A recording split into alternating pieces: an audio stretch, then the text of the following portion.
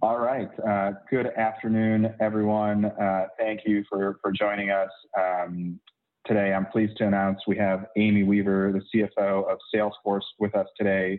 We'll be doing a quick fireside chat. Amy, thank you very much for joining us today. Oh, you're welcome. Thanks for having me, Arjun. I'm excited to get the chance to talk with you. Absolutely. Just before we get started, a few quick housekeeping items. First of all, my name is Arjun Bhatia. I'm the analyst here at William Blair that covers Salesforce. For a full list of our disclosures, you can go to our website at williamblair.com. And for those that are listening in online, if you have any questions for Amy, feel free to submit them via your Q&A feature, and I'll try to relay them onwards. With that, let's dive in. Amy, so you've had quite the journey with Salesforce. You've been at Salesforce for about 8 years, if I have my dates right. But recently became CFO. Just walk us through your background a little bit, what you've been doing at Salesforce before the CFO role, and what the transition has really been like since you took on the new role. So your math was close, Arjun. So I've been here about 7.5 years, coming up on 8 in October. And it's been an incredible ride with Salesforce. You know, when I joined, we had just acquired ExactTarget and just hit 10,000 employees. And I think we had maybe $3 billion in revenue.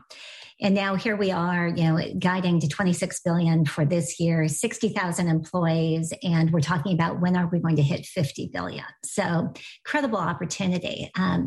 As you said, 3 months ago, I transitioned to being CFO. And it's been a fascinating transition because being with the company for so long, I know our people, I know our customers, I know our products. And I've been at the C-suite during this time, but it's almost like, picking up at the table and shifting down 3 seats, and yet suddenly having an entirely new view across all of these areas. And it's made me really more excited than ever about the company. And one of the things that kind of this new lens has shown me is really a look at our growth and the potential that we have as a company. So I am excited to be here for the ride and excited to get us to $50 billion. Yeah, it seems. I'm sure you've seen quite a lot of changes over those past 8 years. Like you said, ExactTarget. That feels like a long time ago. It felt so big at the time, and now it feels kind of quaint and dainty. Yes, absolutely. So maybe just give us a sense for what you're focused on now. What are some of the near-term priorities as you look at putting your take on the CFO role, and what maybe near-term priorities and long-term priorities in terms of what you're focused on? Well, I think, as I said, the biggest priority is growth. And as we saw in Q1, the demand environment is absolutely incredible right now.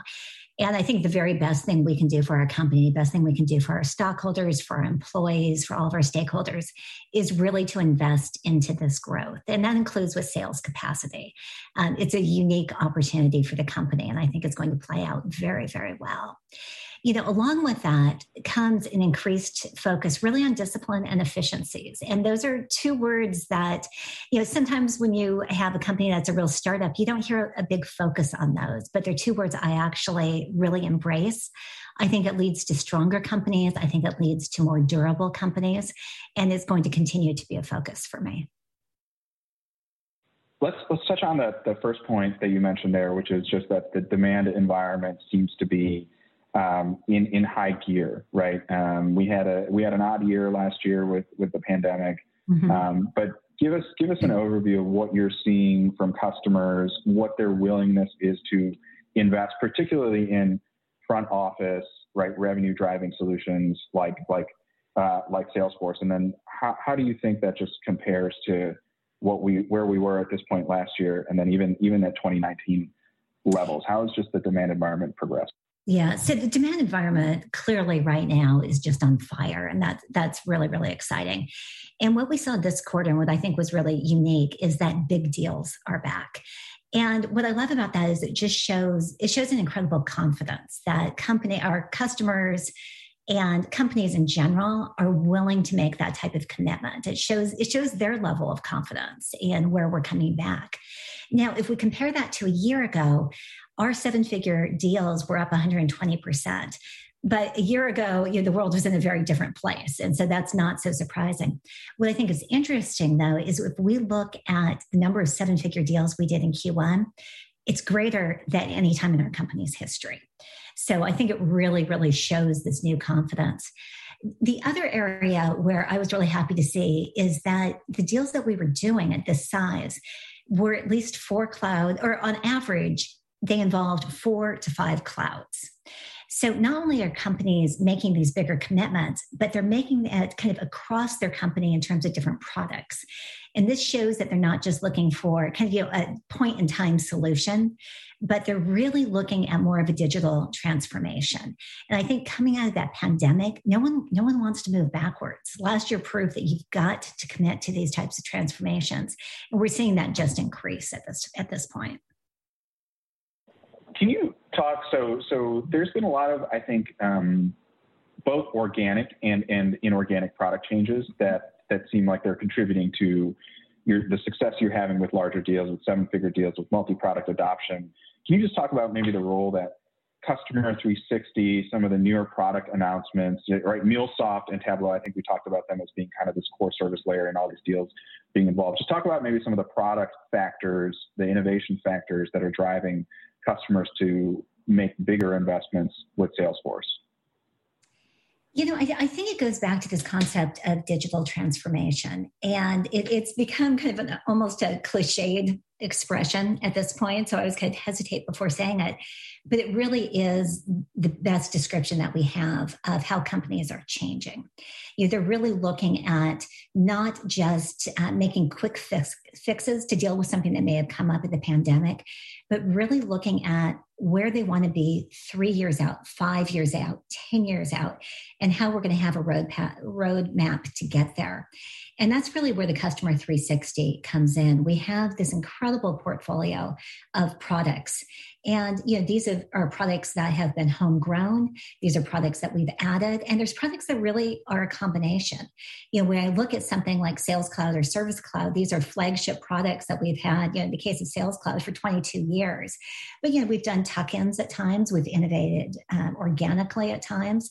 And so we're constantly refreshing these products and really looking at, what do our customers need and what is going to help us help them as they create this roadmap going forward. So one of the things, right, in addition to just the top line growth and the deal acceleration that we're seeing, we're also seeing margins, and you touched on this, right, efficiency in the model, right? You delivered 20% operating margins last quarter. You raised your full year guide on operating margin. What are you doing on the efficiency side that's enabling you to deliver profitability? And just maybe talk about some of the initiatives that you've undertaken specifically to drive that, because that was obviously a big focus last quarter. It was a big focus. And as you said, we had our operating margin for Q1 was a little over 20%.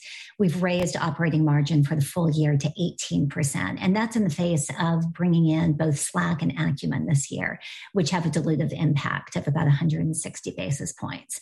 So I'm really pleased to see where we're going with this. And I think this is coming from a few areas. The first is we're really looking to seize upon what we learned during the pandemic, how we can operate in ways that are more efficient and that they benefit, frankly, both the top line and the bottom line. I think the areas where we're seeing this, T&E is one, how we market is one, how we look at our real estate portfolios is one. Some of these are instant savings we can have. Some of these are things that are going to take a longer approach over the future as we see how people come back into the office. But it's an evolving focus, but it's a really critical part of how we see ourselves moving forward. And you announced that Dreamforce this year is going to be a hybrid event, but it will obviously have an in-person component to it, which is, I think, very exciting for a lot of your customers and investors as well. But what does that mean for Salesforce to now have an in-person component to that, as opposed to, the COVID hiatus, I guess, that we took last year?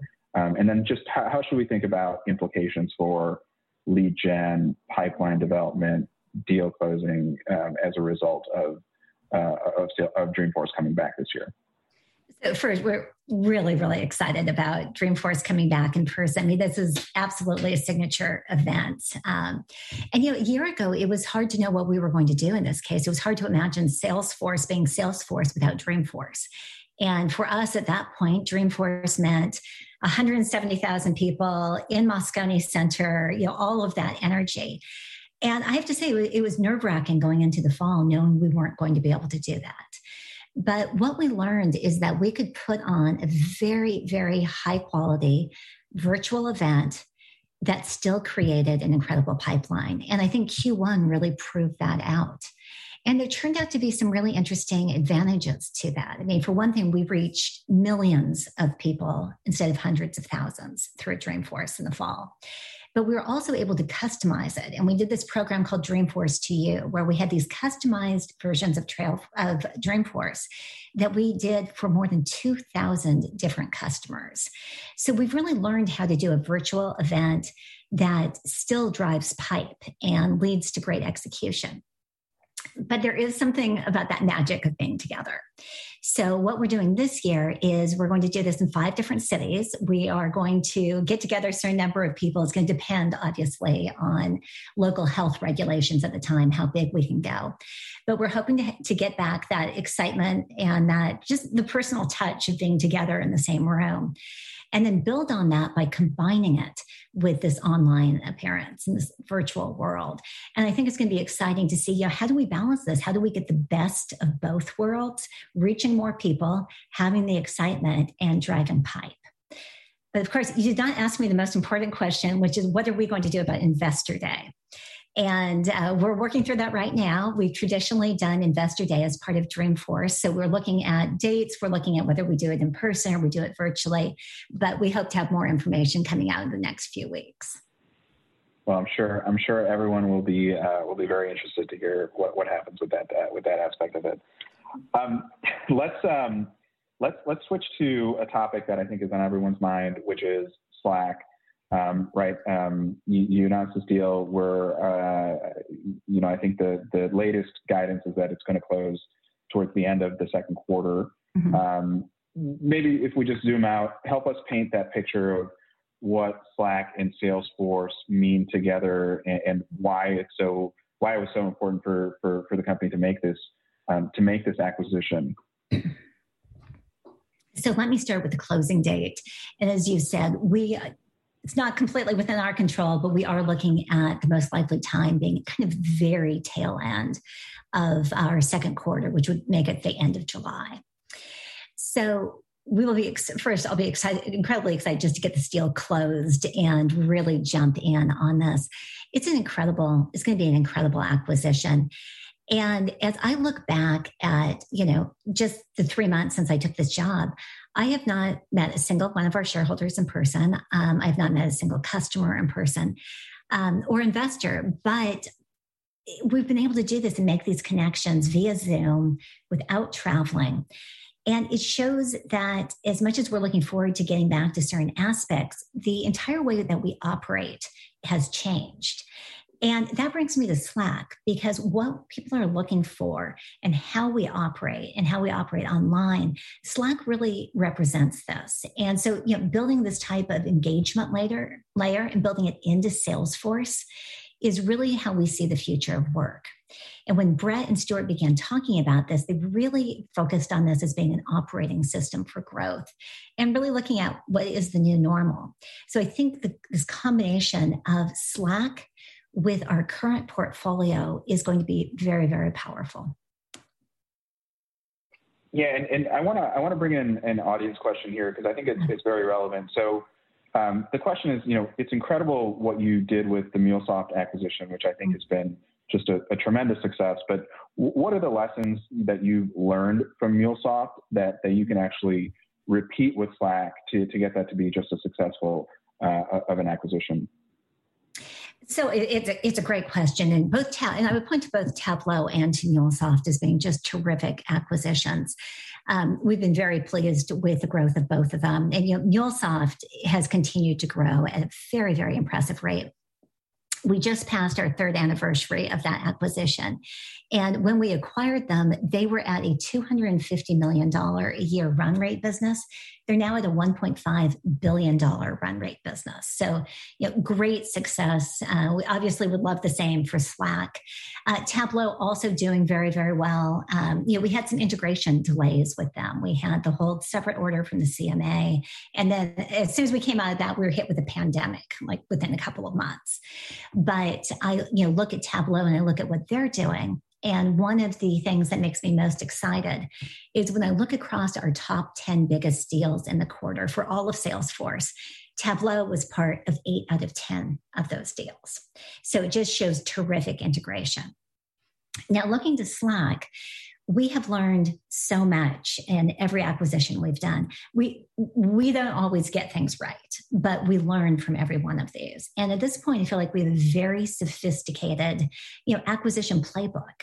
And also, with the lengthy time between announcing our intent to acquire and the closing date, it's really giving us the time to make sure we're ready. We've got terrific integration plans, and to make sure that we can really hit the ground running as soon as we close.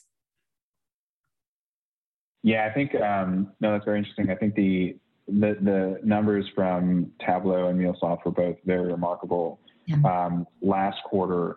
And then let's just follow up, because I think one of the things that one of the questions that I actually get from investors quite a lot is, does Salesforce end up closing down or closing the Slack ecosystem, right? Making it less open as you tend to integrate it.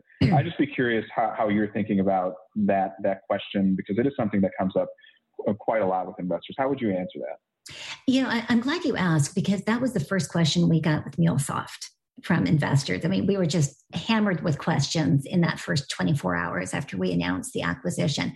We got it again with Tableau, and now we're seeing that with Slack. And our answer is the same in each case. Interoperability is extremely, extremely important. And that is why for all of the Salesforce products, you can see that we integrate with thousands and thousands of applications from different vendors. And the importance of interoperability, I think, is particularly acute for Slack. I mean, a key part of Slack's entire value proposition is their ability to integrate with broadest possible range of third-party software developers and software solutions, really. And the more applications that they integrate with, the more customers will adopt Slack, and the more will use Slack to get their work done. So, it's in our interest as well, actually, not to shut down interoperability, but to really encourage this. And I think the way that we handle it for MuleSoft and for Tableau should give people a lot of confidence that that is what we believe in, and that is our model, and that is how we see this playing out. Yeah, I think the MuleSoft point is particularly great, because, I think of Slack almost as an integration engine in its own ways, just because of the broad reach that it has, and MuleSoft is very much the same way. And that's a great point. I want to ask another audience question here, which which is also kind of pertinent to this. But what are you thinking of your M&A strategy going forward? There's obviously a lot on your plate right now with Slack, but how are you thinking about that going forward? And then what do you think of the current valuation environment as Salesforce looks out in the market? I never want to say never on M&A. I think we have to be very, very careful with that. We look at things opportunistically. You never know when the absolute dream company is going to show up, and that you may have an opportunity to do something with them. So everything that comes up, we're going to take a look at, and we are going to kick the tires on. That said, we have a lot to integrate with Slack right now, and that is by far and away our number one priority for this year. In terms of valuation, I mean, it's a hot market right now, and a lot of companies are trading, and I think it's going to be a very interesting year for many other companies to see what they do. Okay, understood. Let's just switch gears off of the M&A and Slack route for a second, and I want to touch on maybe just the go-to-market for a little bit, because if I rewind to a year ago today, I kind of distinctly remember Mark Benioff making this point that hey, we're going to invest through the pandemic. We're going to, we've learned our lessons from 2008. Yeah. What is that decision to invest as opposed to cut back last year? What impact is that having on the business today and for your overall growth trajectory as you look to go out and capture your market opportunity? So the great financial crisis took place in 2008, and that was about 5 years before I joined Salesforce. But I feel very much like I was there for it because Mark has reminded us so many times about what his regrets were during that. And his number one regret in 2008 was that he stopped expanding. They stopped investments in growth. They stopped investments in headcount. And he was really determined that we were not going to make the same type of mistakes this time around. So when we started getting together, the leadership team started really focusing on what we were going to do. It was a scary time. You were really gambling on where's the demand environment going? How long is this going to last? But we really heard Mark on this, and we decided that we were going to continue to build out our sales capacity. And we really started this about the middle of last year. That has paid off beautifully for us because by the time we were able to hire and you get people fully ramped, they were ready to hit the ground running on Q1. And I think it made a huge difference to us that we were able to learn the lessons from 2008, apply them this time, and have that confidence to move forward and invest in. The other thing I will say about that, and it's not necessarily specific to a lesson coming out of 2008, but when you go through a year like last year with your leadership team, where you are forced to make huge, tough decisions, and they're coming at you, especially I look back at Q1 of last year, and you are just making decisions. You were grappling with issues you never thought you would ever have to deal with in your career. It really brings you together as a leadership team because you're looking at a set of shared values and a shared vision for the company, and you're trying to execute against that. And just the alignment of the team, I think, has been absolutely remarkable. Clearly starting with Mark, I worked very, very closely with Gavin, closely with Brett. And coming out of that, it has made me even more confident about where we're going and our ability to get to 50 billion.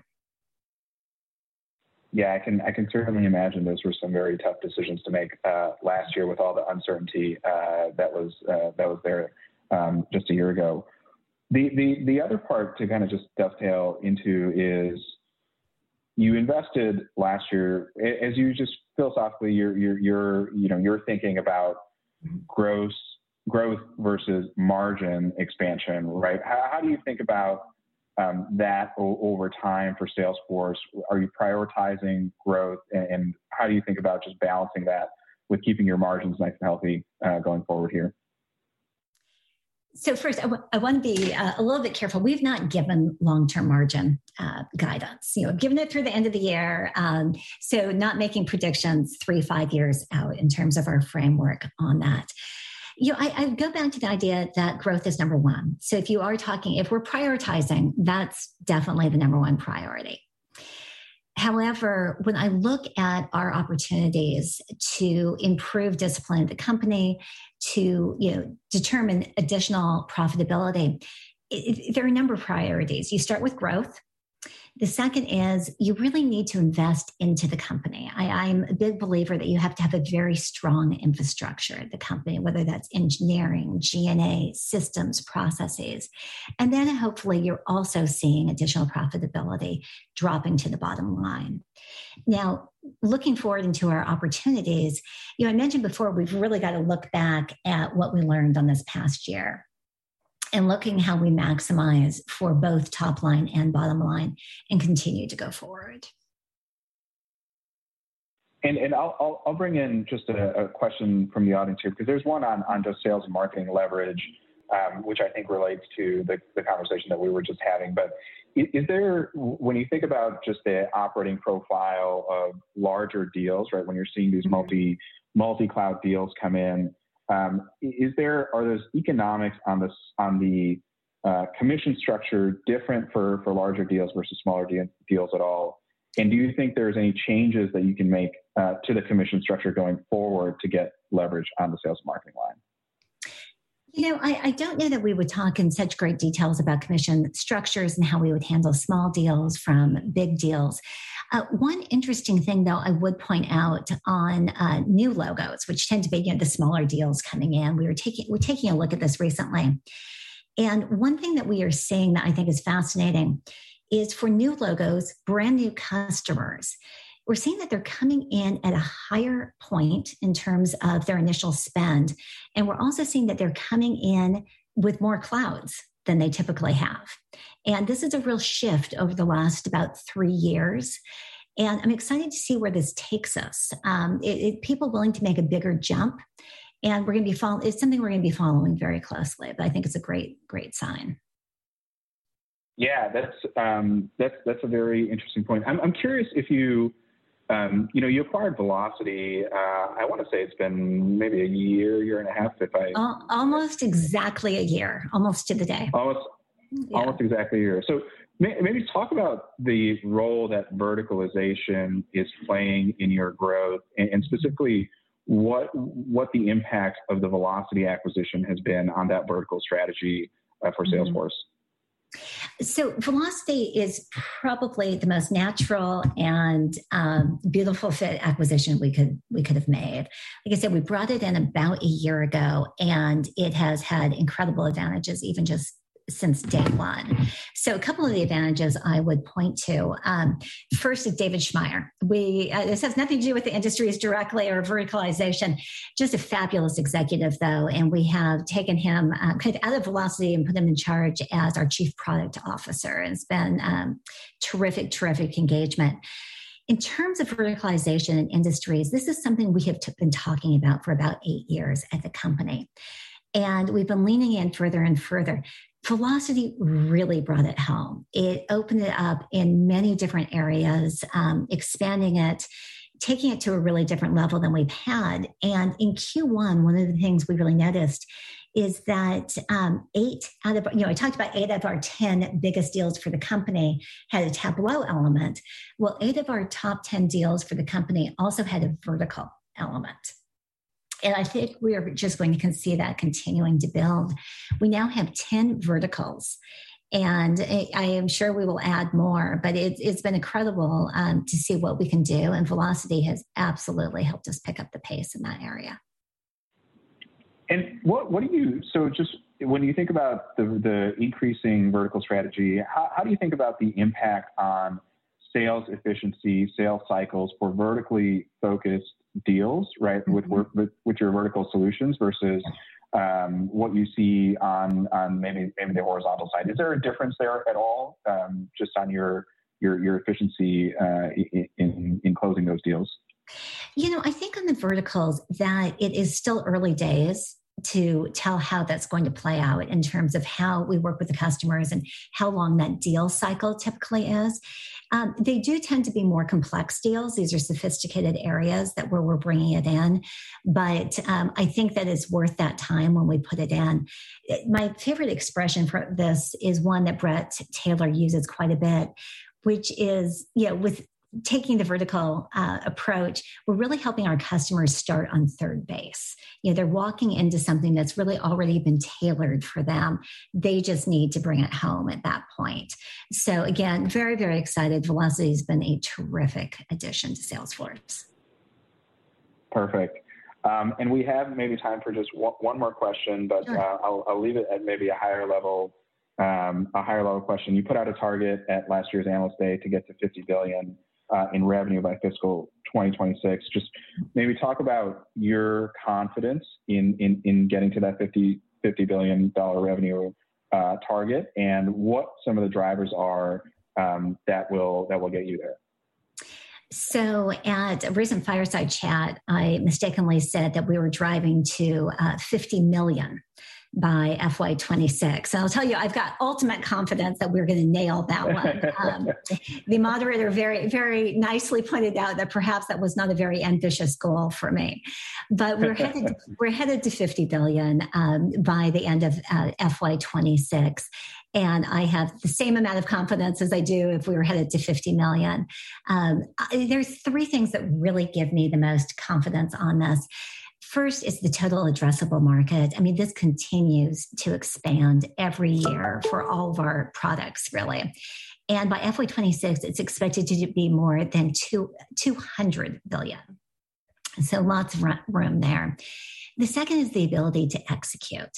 And I thought the past year really proved this out. I mean, I never would have dreamed a year ago that our sales team could do what they did without ever getting on a plane and do this basically just overnight. And they did. And when I look at anything that could come in our way, it just gives me the confidence that they're going to be able to handle that. They're going to be able to sail through this and they're going to be able to execute. And the third is our portfolio of products. We just have an incredible portfolio with the Customer 360. I think when you add this together, the execution, the market, our existing portfolio, and then you combine Slack, I have great confidence and really a lot of excitement about getting to 50 billion in revenue. All right. Well, wonderful. Amy, really enjoyed having you here. Thank you for taking the time with us today. And thank you everyone on the line for joining as well. Great. Perfect. Thanks, Arjun.